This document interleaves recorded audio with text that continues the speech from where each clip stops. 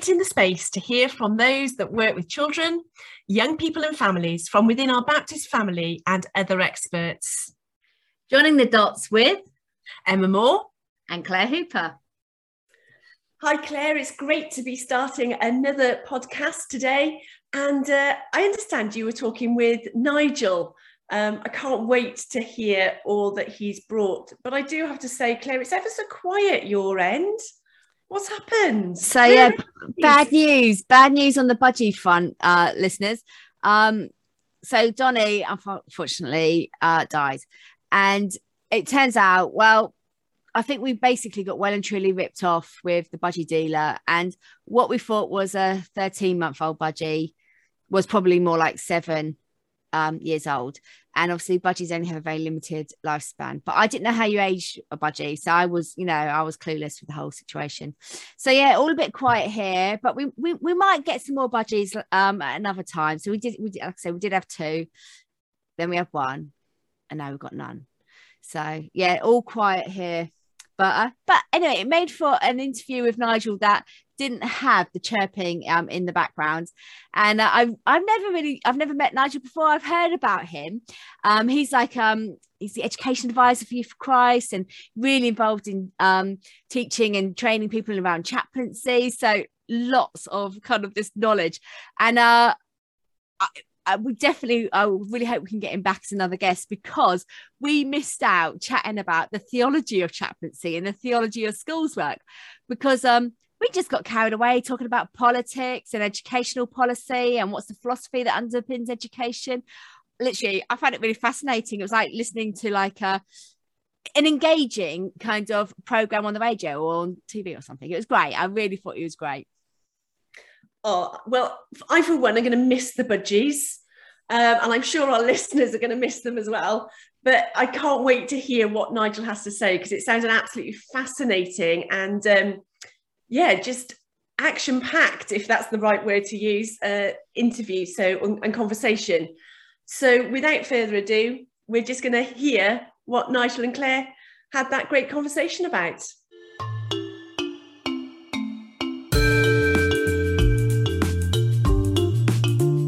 So we're really delighted today to have Nigel Roberts join us on our podcast.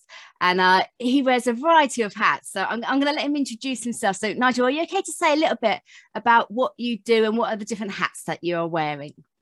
Yeah, sure. Nigel Roberts. And I work most of the time for Youth for Christ. I'm entitled Education Advisor, but as part of that role, I'm seconded to CYM.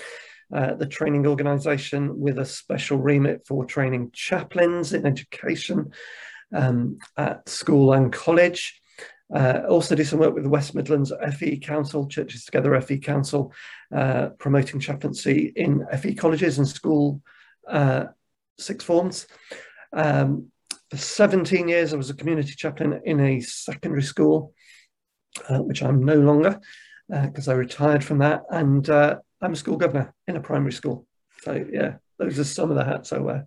So for me, it's a case of, well, where do we start? There's like so many possible conversations to be having. So I'm really excited to hear your perspective on a variety of things. So I was thinking, shall we start with chaplaincy? Because that's a bit of a buzzy thing going on with that at the moment, it seems to me. And you've obviously, 17 years is a good stint of being a chaplain on the ground, and you're obviously still involved in that world to some extent. So tell us how you've seen that kind of develop and where are we at the moment with it? I think it has developed a lot. I think it's moved away from being considered to be an ordained person only ministry, which is I think a good thing. I think it's moved away from an independent school only ministry as well, which was very strong in independent schools. I think its value has been seen as the theology of chaplaincy has evolved and gone from it just being about liturgy or evangelism and mission to a much broader sort of concept. So that today there are chaplains all over the place in all sorts of schools and all sorts of settings and colleges as well. So yeah, it has changed. The school where I wasn't a faith-based school. They didn't really want a chaplain to do traditional chaplaincy stuff. They wanted a chaplain to be a bridge to community and to forge new relationships in community. And if that included the local church, that was fine. And that looked very different. But nowadays, I would say that is one of many expressions of chaplaincy that are fairly common.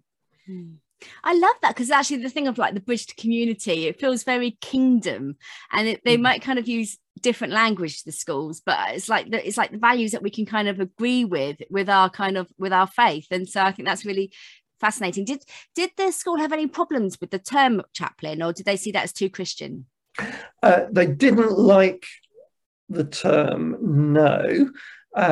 So they put the word community in front of it, which made it sort of feel a bit better. So it was community chaplain. Eventually the team, I had a team, and we employed another person who was chaplain to the staff, and that was just chaplain to the staff. So yeah, I think they felt it was quite Christian and excluding by its connotation, really. They thought it might be excluding, but in fact it wasn't at all. But that was their fear. Interestingly, after 17 years, and when I retired, they didn't replace me, which I really am very saddened by. But, you know, I retired at the start of a pandemic. Things being what they were, perhaps it wasn't the right thing to do. I don't know. We'll see. But it's hard, isn't it? Because schools, the emphasis can change on the support of the students and like the pastoral support, depending on who the head is sometimes as well, can't it? And actually having to navigate all of those changes, it can feel like starting from scratch again. So it doesn't take much sometimes for a personnel change can make a big impact on a church's involvement in a school. Maybe. Yeah, there was a new head as I retired. A new head had just come in, who didn't know me, hadn't the history of 17 years of working with community, wondered why all the local churches held their holiday clubs in the school building during the holidays, which is one of the things I'd brought about. Why were they holding their civic services in the school hall? He didn't get it at all. And if I'd had longer, maybe he would have got it, but he didn't. So personnel changes are massive breaks in, I suppose, there's a really great phrase, the gossamer thread between churches and schools, that it's something that's so real but easily broken. It was a Jewish writer described the link between the Jewish priest and the Jewish school as being a gossamer thread that needed to be preserved. So yeah. So I mean, we will go back to chaplaincy, we haven't finished with that, but just it seems to tie in with your role as a governor. So in that sense, could governors help? I've never been one, but is that something that they could do in terms of preserving that thread and that relationship? Would that be part of their role, or do you think actually that's beyond the scope of what a governor is able to do? Well, I can only speak from my own perspective, really, and it's a fairly new perspective. I applied to the local authority and said, I'll be a governor in any school you want. And they said, oh, we've got a school in crisis. They need to develop their ethos to start with. Can you come and help with that? So instantly, the local vicar actually joined as well. So that we had two Christians on a very small governing body. And we were able to make a massive impact on developing an ethos that was based on Christian values, and that we were then asked to monitor how well those ethos and value statements were being translated into the classroom. So over the next year, we will be spending time in school saying, well, where is the love and the grace that is part of your ethos being demonstrated in your maths lessons or your PE lessons in the classroom at lunchtime, after school clubs and whatever. So I think governors have this amazing opportunity to do stuff.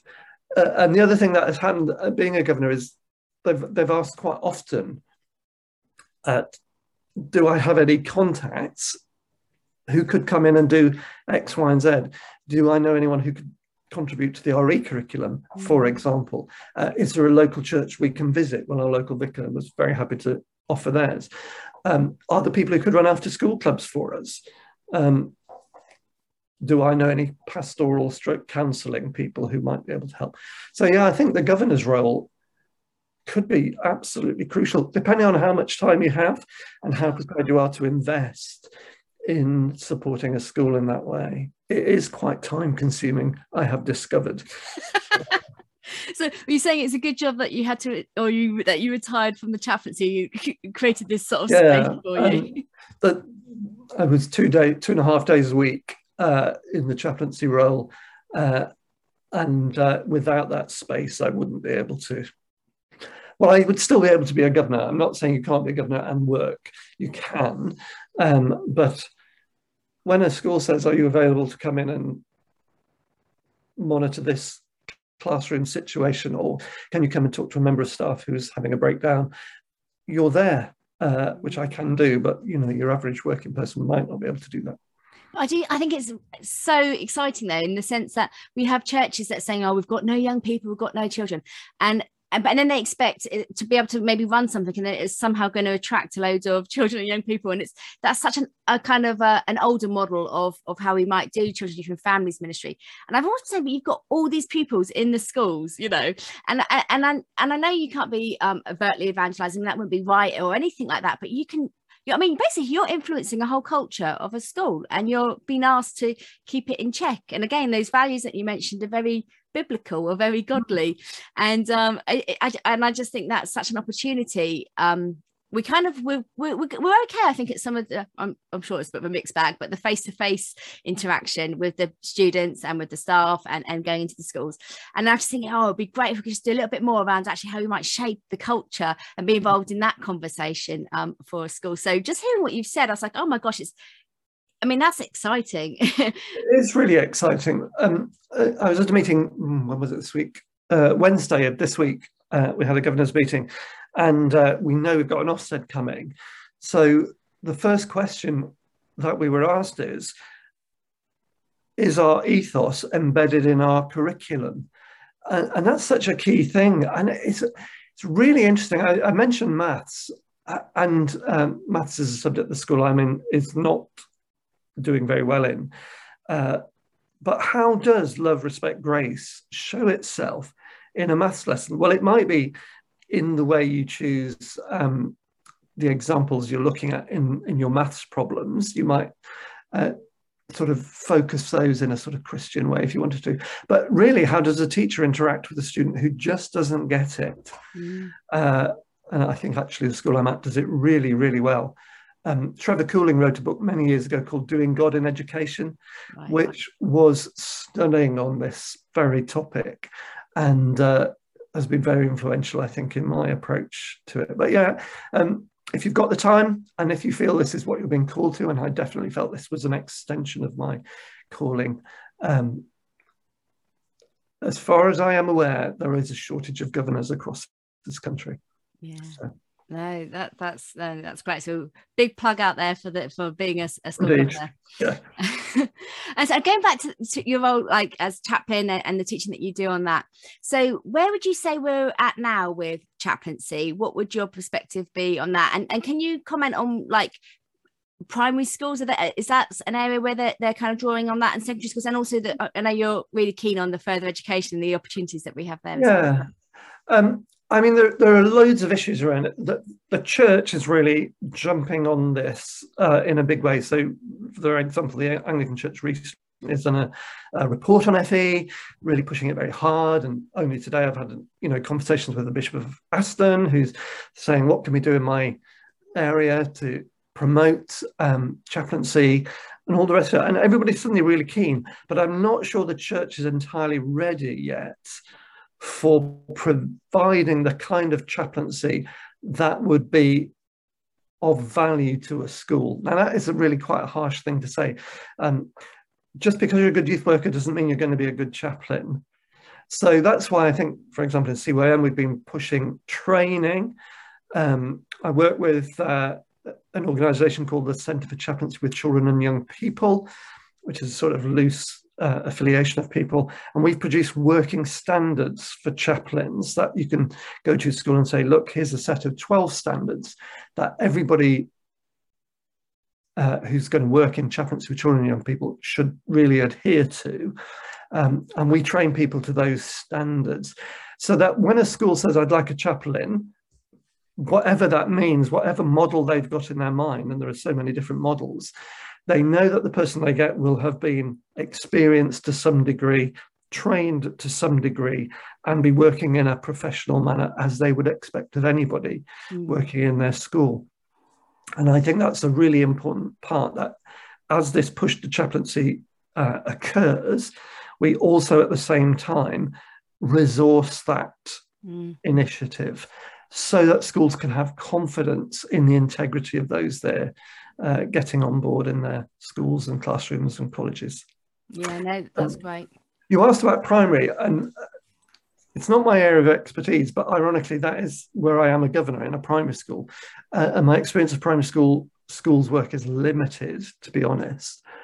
But what I am seeing is primary school chaplaincy is growing really rapidly, not so much in individual schools, but a group of schools, a little family of schools, maybe that feed into the local high school or secondary school, whatever, will have a chaplain shared between them.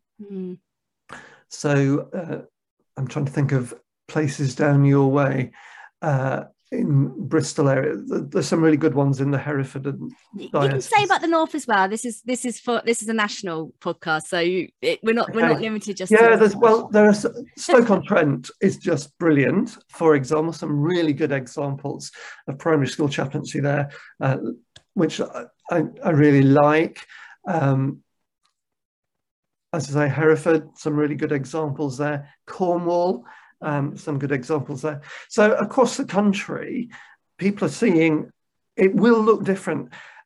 One of the things that really gets me is when you mention the word chaplaincy, the automatic assumption, like you alluded to at the beginning, is this will be a chaplain who does assemblies, contributes to RE, and maybe does a bit of pastoral care.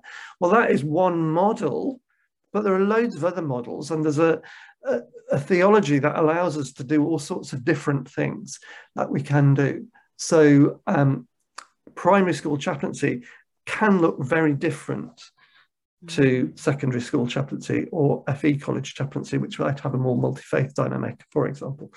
Yeah, and I mean, I love the multi-faith aspect as well for chaplaincy and that kind of openness. I'm aware of someone that's, doing a multi-faith prayer space, and the school have asked and requested that, and so that kind of that working, and it's churches just needing to kind of maybe get out their comfort zone a little bit. I mean, obviously some churches be really great at it, but others is kind of catching up. But this kind of really makes me, as you were talking, I was thinking, I know of a lot of obviously youth workers and children's workers, and we're really trying to encourage them to do the continued ministerial development or professional practice, kind of continuing that and encouraging churches to invest in that. And this could be one of the ways in which actually they're really equipping their local children's worker or youth worker, and that'd be really wonderful. I just kind of want to put a plug out for that, because sometimes churches receive a children's, youth and families worker, and they work with them, but they don't actually help them develop in their own skill set. And so this is a real opportunity, isn't it, for people to be able to develop in their ministry? I think so. And there are quite a few really good organisations out there. So I mean, obviously the CYM, who I work with, but there's a fairly new organisation called the Centre for Chaplaincy in Education, which is a really good supportive organisation that works alongside Newman University to provide training as well. So there's no excuse not to find something that suits your context and suits your timetable as well, really. When I worked in a school, I was forever going on courses. It was slightly annoying. I was always having to go to inset days and training for this, and every Thursday after school was a training session, 2 hours, and yet when I go to my youth work setting, I could go years without anything other than going to Soul Survivor or whatever it might be, which is good and encouraging, but isn't skill specific, context specific training. And the stuff out there is really, really good. There's some amazing people out there. Yeah, no, it's exciting, and I kind of don't want the Baptists to miss out on it in that way, because I know it's in terms of the Anglican, there's a much more kind of coordinated around chaplaincy and in education, and there's people that are kind of paid to help coordinate that, whereas obviously in our Baptist world we're kind of on the ground, and it's sometimes hard to network up, isn't it? So I just really encourage people not to be isolated, but to network where they can. I mean, in the Baptist, I mean, I go to a Baptist church where I live in Ashby, and a member of our congregation felt called to be a chaplain, came to CYM and did a degree with a BA with chaplaincy, and the BU, the EMBA it was for us, allowed her to become a chaplaincy specialist. And she was ordained as a chaplaincy specialist. And I just thought, not so much the freedom, but the grace that was accorded her to take that route and to have that ordination, which in her case, in her hospital chaplaincy with young people in particular, was essential, actually, was just brilliant. And I think that's a really good model in the Baptist Union, one that I think is worth duplicating elsewhere, really. Like there used to be, well, I presume there still are, the youth specialist ordinations you can have, chaplaincy ordinations. Yeah, so you're talking to a youth specialist. I am a youth specialist, and but they did stop that category, which is gutting in one way. But what they did do was broaden out their understanding of what Baptist ministry might look like. So rather than kind of segregating people and putting them into their sort of box or anything like that, they're sort of saying, we recognise that Baptist ministry comes in all shapes and sizes. So whether that's children's, youth, chaplain, pioneer, seniors, whatever it might look like, we want to kind of recognise that breadth and that range. I think we're probably still trying to catch up with ourselves with that. We've got the ideal, but you know, it's sometimes harder to help people realise that ministry is all different, and it doesn't all involve preaching and cups of tea. So that's being really mean, isn't it? I'm being very dismissive there. I'm all for a cup of tea and a good chat, so I'm not belittling pastoral care in that way. I know it's much more than that. Is it okay to sort of we talk about your role in terms of with the Youth for Christ and the education advisor? What is your remit with that? It's fairly broad, because we have within Youth for Christ a schools advisor as well, who is very core specific, which is there. Probably about 80% of Youth for Christ centres work in schools. So they're doing primary, secondary and FE work. Some work in universities as well. They need training, so I provide quite a lot of that training. Input on latest school policies and the impact that might have, what's happening in RE, so the Commission on Religious Education's proposals that came out at the end of last year. What does that mean for Youth for Christ? What does it mean for centre workers? What might that look like? How can we rethink schools' work away from that traditional model of assemblies and so on? So one of the initiatives we're looking at the moment, for example, is peer chaplaincy. Can a local centre work with a school to create a peer chaplaincy movement that would include mentoring as well as input to assemblies, etc., if that's what they wanted? All sorts of things, really. Ethics Club, that's one of the things Youth for Christ does at the moment, which became very big in the pandemic. So yeah, and we also run ReQuest, which is the biggest go-to website for Christianity for school teachers across the country, right. Which is a pretty amazing resource, just been relaunched this week, funnily enough. So yeah, Bev Smith is the person who's responsible for that and for the majority of day-to-day work. And I come in with a sort of slightly senior head, older head, not senior head, to talk about these things, really. Yeah, someone's got to read the policy, so it's good that someone does that on people's behalf and gives them the highlights. Yes. I was listening to this. I've got to this. I love Radio 4. I was thinking the 30s was all about beginning to like gin and olives, and then the 40s for me has all been about Radio 4. I just think it's amazing. And they was doing a series on education, and somebody was reflecting. I thought, this has never dawned on me, that it would be so much better if we had cross-party kind of educational policies in that sense, because the teacher was reflecting that with changes in parties and all that and the other, they always then make changes in their education, and how difficult that is for a teacher, because actually there's no longevity into some of the policies, so we can't really see what the impact is and that kind of thing. I thought, oh yeah, that's really obvious. I never thought of that. Have you got? I'd like to hear, what would your thoughts be on that? I would be in support of that. I mean, one of the things I teach on at CYM is educational theory and policy. And what is really clear is all those people who write about education, who know about education, have a vision for education that is totally different from what is actually happening in your average classroom. And the baseline question is, what is education for? What is the purpose of this? And I don't want to be political, but some governments will say the purpose of education is to create economic capital. Ultimately, we are educating people for work so that they will earn money, so they will pay into the larger pot for the whole country, etc. Italian education system, when they're answering that question, what is the purpose of education? It's to make good citizens, which I find a remarkably freeing and wonderful thing to say. And I would love that if that was the case. But what you see is there is a body of opinion, I think, which looks at education and its purpose, which is all about a much more holistic approach, a much more social capital as opposed to economic capital approach. And if we could get a cross-party agreement that this is the best kind of education, and that was the fundamental answer to the question, what is education for? Then you can tinker with that depending on your party perspective.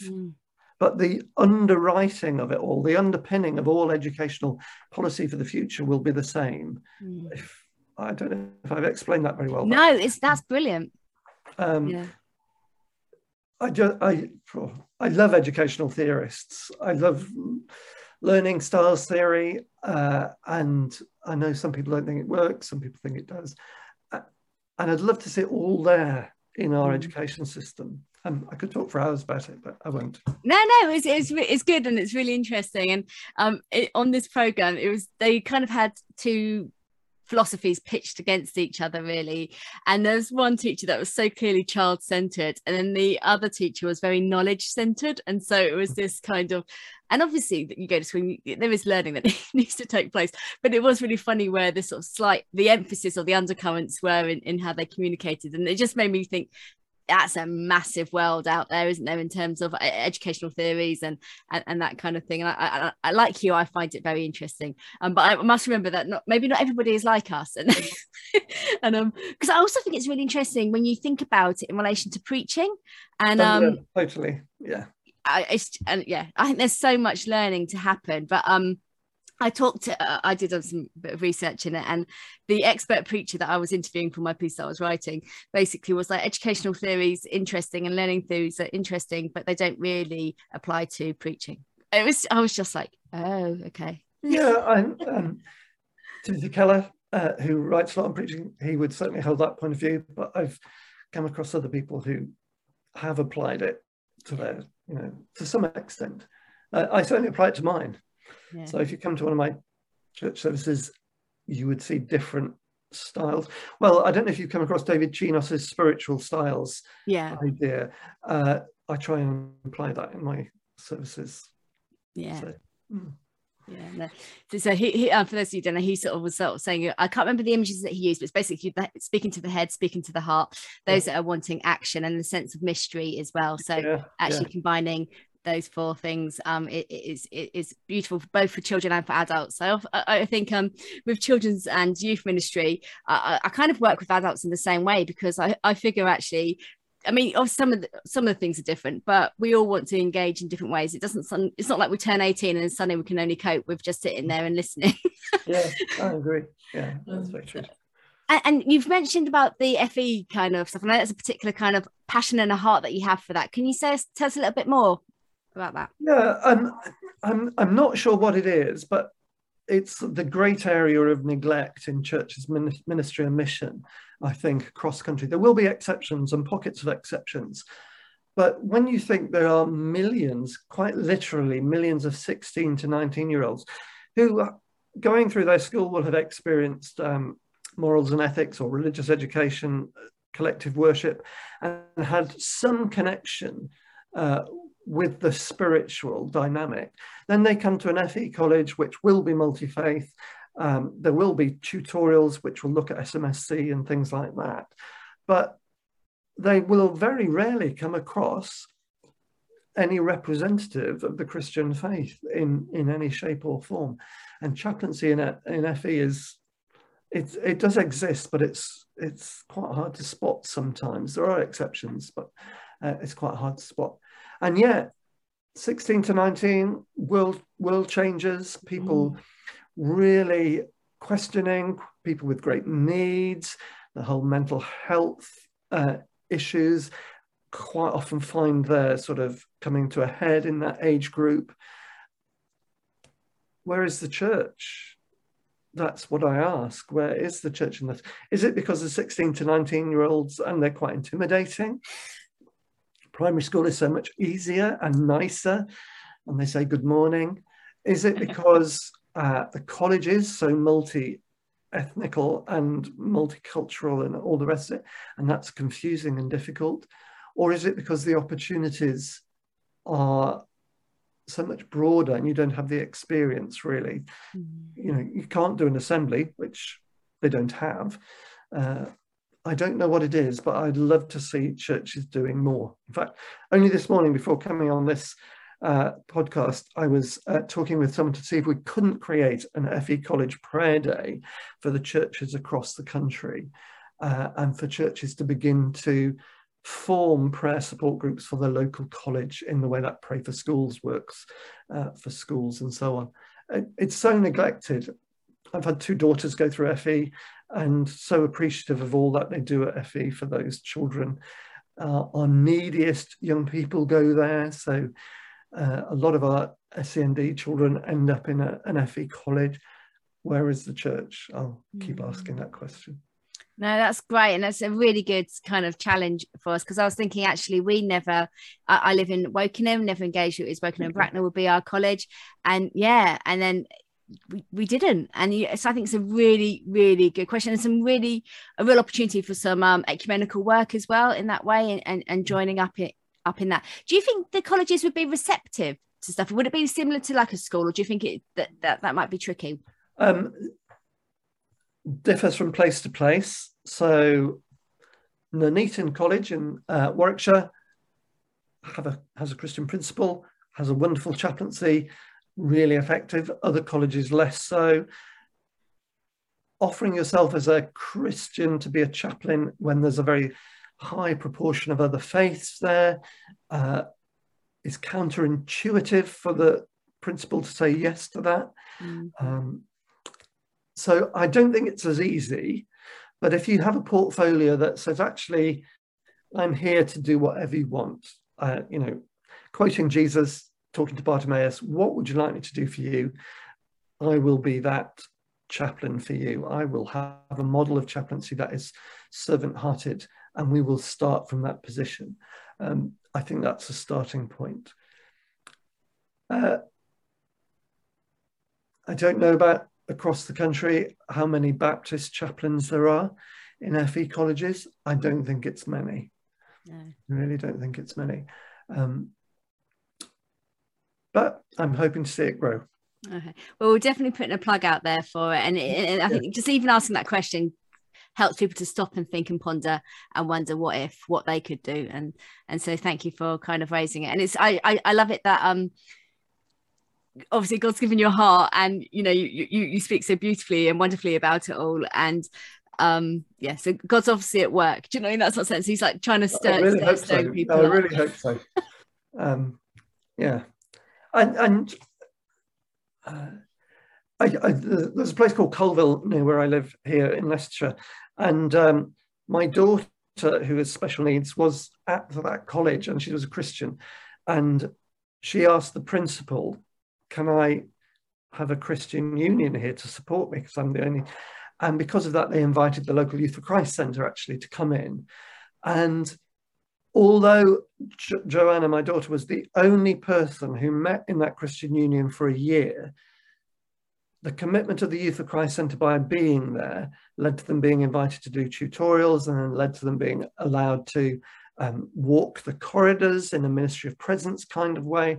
And a ministry started from that moment. And I just think that my wonderful special needs daughter, who's not the most gifted evangelist in the world by any means. She's got learning difficulties.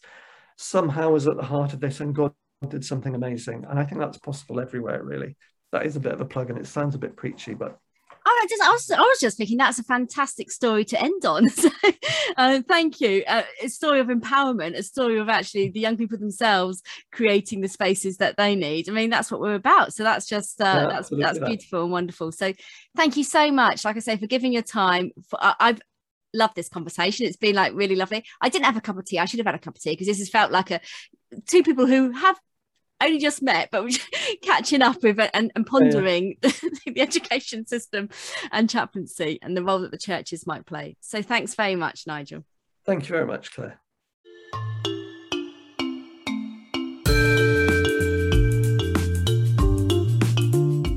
So Emma, how did you find that? What did you think?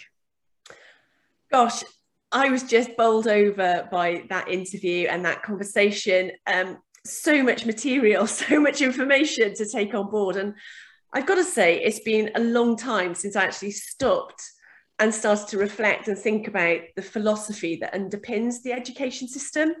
So, it's given me an awful lot of food for thought. And I think I need to actually probably listen to quite a lot of that again to really start to engage with that again. And for our churches, I think this is really, really important for them to get on board with and to start exploring and unwrapping, really, in terms of how they approach their relationship and conversation with schools. Yeah, I find it really interesting that there's a guy called Bronfenbrenner, and he talks about the different kind of contexts and how the contexts are held.